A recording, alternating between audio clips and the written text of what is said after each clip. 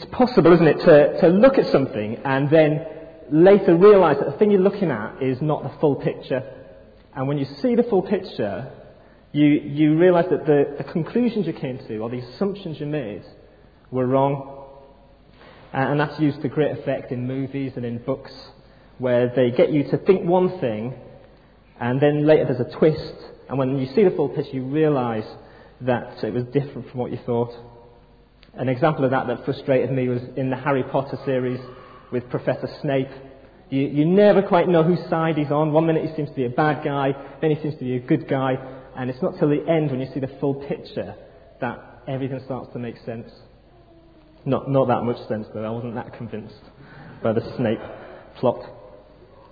But it also happens in real life too, where we can make a judgment about a situation or about a person, and then later when we see the full picture, we realise that we got it wrong. And these parables of the kingdom that we're looking at in Sunday mornings, they tell us the same thing too. They tell us that the way the kingdom of heaven appears now is not the full picture. That it's possible to look at the kingdom of heaven now and to be misled by the way that it appears. So far in the book of Matthew, Jesus, he's been announcing the kingdom of heaven. It's been made clear that he is God's chosen king and he's ushering in God's kingdom. But the problem is that the kingdom doesn't look like everyone expected. If Jesus really was the king, if he really was bringing in the kingdom of heaven, then why were so many people rejecting him? Why were his followers under so much pressure? Why were God's people still being oppressed by the Romans? Why wasn't the kingdom more effective if Jesus really was the king? See, from the Old Testament, people were expecting the Messiah to come and bring in God's rule. He'd do it by bringing in judgment.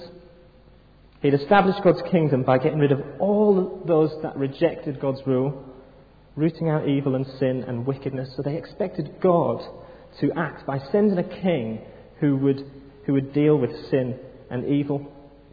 So take John the Baptist, for example. He comes on the scene at the beginning of Matthew's Gospel, and he's announcing the kingdom of heaven is at hand, it's right here. And he urges people in the light of that to repent. He says, I baptize you with water for repentance, but one will come after me who's more powerful than I, whose sandals I'm not fit to carry. He'll baptize you with the Holy Spirit and with fire. His winnowing fork is in his hand, and he'll clear his threshing floor, gathering the wheat into his barn and burning up the chaff with unquenchable fire. He says that the axe is already at the root of the tree. This judgment is going to come. So you've got to repent. But then when Jesus does come, he unleashes not judgment, but mercy. He shows immense compassion. He heals the sick. He forgives sins. And then John ends up in prison. And he sends people to Jesus to ask, are you really the one who was to come? Or are we expecting someone else? Because he's thinking, well, if Jesus really was the king, if he really is bringing in the kingdom, then why am I sat here in a prison cell? Why are God's servants suffering? Why are those that oppose God's rules still in charge? Where's the judgment? Why doesn't God do something? And so often we can find ourselves thinking exactly the same thing. We look around the world, we see so much pain, so much evil, so much suffering. We hear stories like the ones that Steve's just brought to us. And we think, why? If God's in control, if Jesus really is the one who was sent to sort out our messed up world, then why is it still messed up? And for those who are not Christians, this is often the biggest objection to the Christian faith. If Jesus is the king, if he really does rule, then why does he allow evil and suffering in the world? Well, in the parable of the weeds that we're looking at this morning, Jesus wants to address questions like this. Questions that his followers were asking, questions that we are also asking. How can the kingdom of heaven be here when there's still so much sin in the world? So let's have a look at this parable then. If you've got your Bibles there, open it again to Matthew chapter 13. A situation that Jesus describes in this parable might seem a bit weird to us, but it will have been immediately recognisable to people in his day. It was actually something that really happened. A farmer would go out and sow good seed in his field, and then an enemy, maybe for revenge or to gain some sort of competitive advantage, would come in the night and sow weed seeds amongst his wheat. And maybe in the early stages of growth, you couldn't actually tell, you couldn't see the difference, but it would grow up alongside the wheat, and the roots would intertwine, making it impossible to pull up the weeds without damaging the wheat. And the big contrast in this parable is the contrast between the master and the servants. So the servant's attitude is, as soon as they realise what's going on, they want to get out there and sort it out. They want to put things right. They see that there's weeds in the field amongst the wheat, and they want to go and pull them out straight away. On the other hand, the master stops them. Look what he says in verse 28 and 29. Servants asked him, "Do you want us to go and pull them up?" "No," he answered, "because while you're pulling up the weeds, you may root up the wheat with them.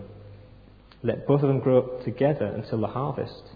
At that time, I'll tell the harvesters, first collect the weeds, tie them in bundles to be burned, then gather the wheat and bring it into my barn." Now, I think I must have an enemy on my allotment. At least that's the excuse I'm using. But actually, it's probably more because I lost the key to my allotment and didn't get in for several weeks. And when I did get in, the weeds had engulfed all of my plants. And it's so bad, actually, that I'm getting some grief off the old-timers there. When they see me working in the plot, they shout over, "Oi, Tarzan, what's it like in the jungle?" They think it's hilarious. Anyway, I know how both the servants and the master must have felt in this parable. Because like the servants, I see the weeds, and my instinct is to go and pull them out. They shouldn't be there. They're ruining my allotment. I want to get rid of them. But like the master, I know from experience that they're so close to the plants that if I do try and pull them out, the roots are all tangled together, and I will damage or even uproot the plants with them. And the master in this parable wants to maximise the harvest. That's his motivation. He realises that if he tries to pull out the weeds now, they'll inevitably pull out some of the wheat with them. And he doesn't want that. He wants the maximum harvest. And so it's much wiser to wait until the wheat's fully grown, and then the whole field can be harvested. And then at the harvest, the wheat and the weeds can be properly separated. The weeds will be burned, they're of no use, and the wheat can be gathered into his barn. So the wheat and the weeds will be separated, but not yet. It'll happen in the future, and that's to ensure the maximum harvest. Okay, that's what the parable says. What does it mean?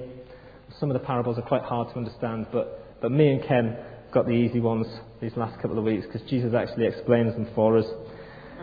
And Jesus' explanation is a bit further down, starting at verse 36 on to verse 43. And what we see in the explanation is that Jesus is giving us a picture of what the world is like between his two comings. So he is the one who sows the seed, it says that in verse 37. And he's also the one who will come again to separate the harvest at the end of the age, verse 41. And this time between those two comings is the time when his disciples lived. It's also the time in which we live. And in this time, Jesus says, there will be this coexistence of good and evil in the world. Just as the farmer hates the weeds, God hates evil. It pains him deeply. He's much more offended by it than we are. And he will deal with it. He will remove all the evil, all the sin from the world, but not yet. For now, he allows it for the sake of the bigger harvest. And we need to remember that so that we have a realistic expectation of the present.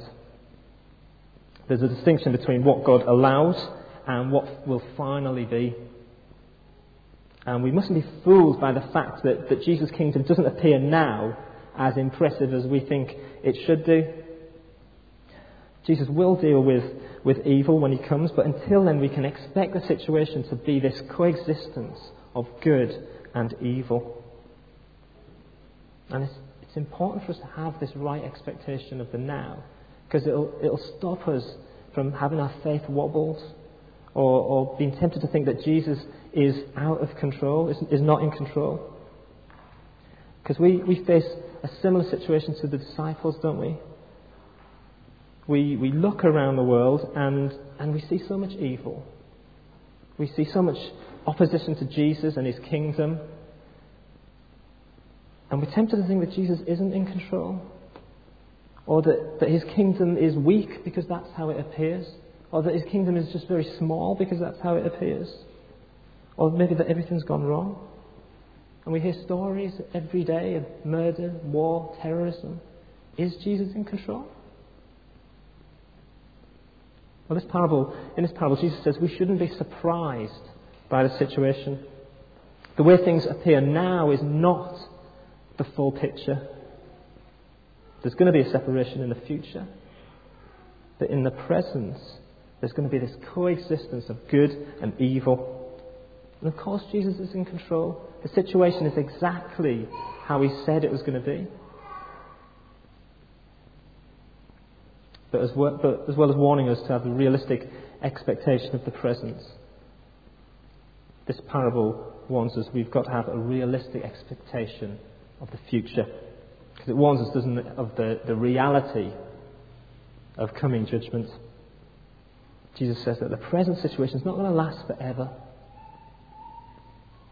It may not look like it now, but in the future, God's kingdom will be made perfectly good. But of course that means that all the weeds need to be separated from the wheat. If God's kingdom is going to be the perfect world that we all want it to be, then all opposition to his kingdom, all sin, all evil in the world must be done away with. Look at verse 41. The Son of Man will send out his angels, and they will weed out of his kingdom everything that causes sin and all who do evil. Jesus says on that day, there's only going to be two types of people. He mentions them in verse 38. There's going to be sons of the kingdom, the people for whom Jesus is king. So Jesus is their king, they're in the kingdom. And there's the sons of the evil one, those for whom Jesus is not king. They haven't accepted Jesus as their king. So they're the two types of people. There's no middle ground. There's not some people sitting on the fence who haven't made up their minds. Jesus says there's only two types of people because there's only two types of seed. The seed that's sown by Jesus and the seed sown by the devil. And on that final day, those two types of people, Jesus says, are going to be separated. And just like the weeds are burned, Jesus says, those who oppose the kingdom will be thrown into hell. Verse 42, the fiery furnace where there be weeping and gnashing of teeth. It's a horrible picture, isn't it? The end situation for those who reject Jesus as king is truly dreadful. And this is Jesus saying this. This is Jesus who was called the friend of sinners. This is Jesus who was said to be humble and gentle of spirit. A bruised reed he will not break, a smouldering wick he will not snuff out. And yet this same Jesus speaks so clearly about hell as a place of terrible anguish and despair and regret. In fact, Jesus speaks about hell more than anyone in the Bible. All the popular images of hell as a place of darkness and punishment, they're not from some obscure Old Testament prophet, they're from the lips of Jesus. The kingdom, he says, will be perfectly good. So there must be a time when God gets rid of everything else, everything that spoils it, all that is evil. If there's going to be a good, perfect kingdom, everything that opposes it has got to be separated out and dealt with. And those who stand against Jesus' kingdom are going to face a terrible fate. The contrast to that is the sons of the kingdom, those for whom Jesus is their king. For them is a great image of glory. Look at verse 43. Jesus, the righteous will shine like the sun in the kingdom of their Father. What a beautiful, beautiful picture. A picture of glory, of permanence, of relationship. They're with their Father in His kingdom. Now, it's not easy speaking of judgment. I'd much rather not. And we've always got to speak of judgment with a weight on the heart. But we've got to speak of it because Jesus did. And I just want to be straight with you about what He said. He warns us in this parable, judgment's real and it's going to come. So this is a parable about judgment, but even more than that, this is a parable about God's patience.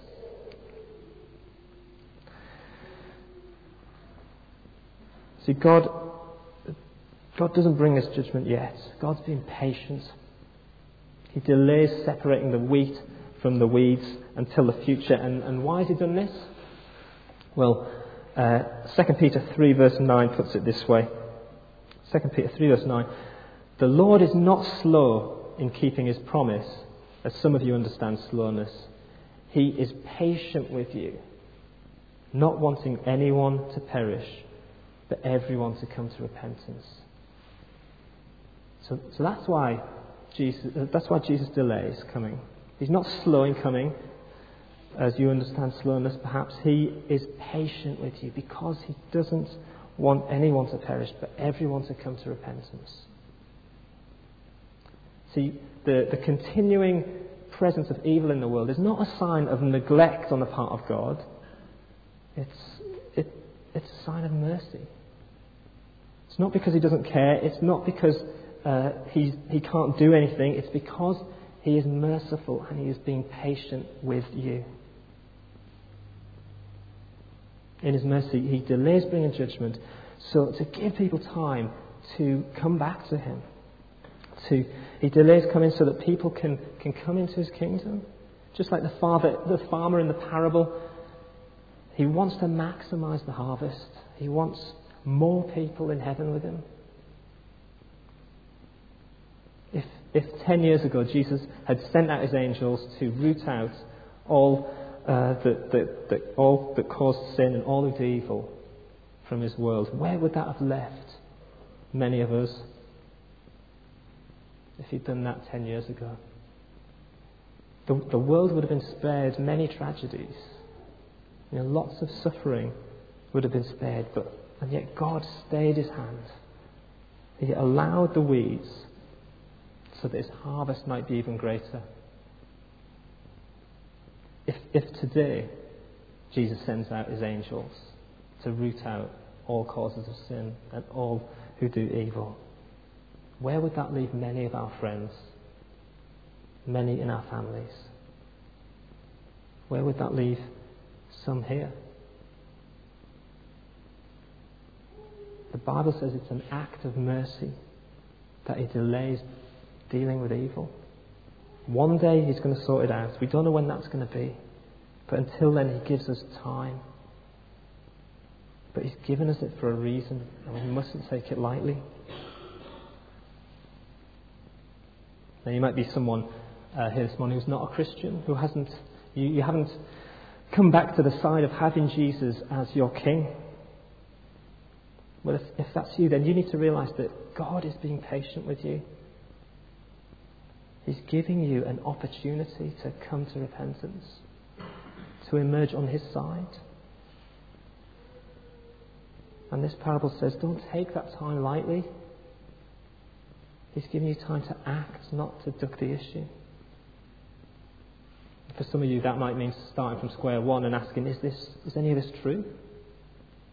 Others might be further down the line. But whatever it is you need to do, this parable says now is the time to do it. Please use the time that God's given you, because you don't know how long it's going to be. What about those of us who are Christians? Those of us who've already come back to the side of having Jesus as our King? Well, I think from this parable we need to learn to be as patient as God is with those who haven't. You remember the servant's attitude in the parable. They want to get rid of the weeds immediately. I think that's an attitude we can fall into as Christians. It's very easy for us to be short-sighted and impatient with the world around us. So we look around at the opposition to Jesus and we want him to do something now. We want him to bring judgment now. How different that is from God's attitude. He is patient, not wanting any to perish, but all to come to repentance. So for us who are Christians, the challenge of this parable is to hear what the Master says to the servants. God wants us to learn to be as patient as he is for the sake of the maximum harvest. God's longing now is that more people know his mercy so they can escape judgment. And that should shape our prayers and our priorities. Now is not the time for judgment. Now is the time to tell others about the mercy of God. See, as Jesus delays his return, every day that he gives is an opportunity for us. It's a day of opportunity. A day for us either to repent or a day to tell others about his mercy. So let's pray that he'll help us do that.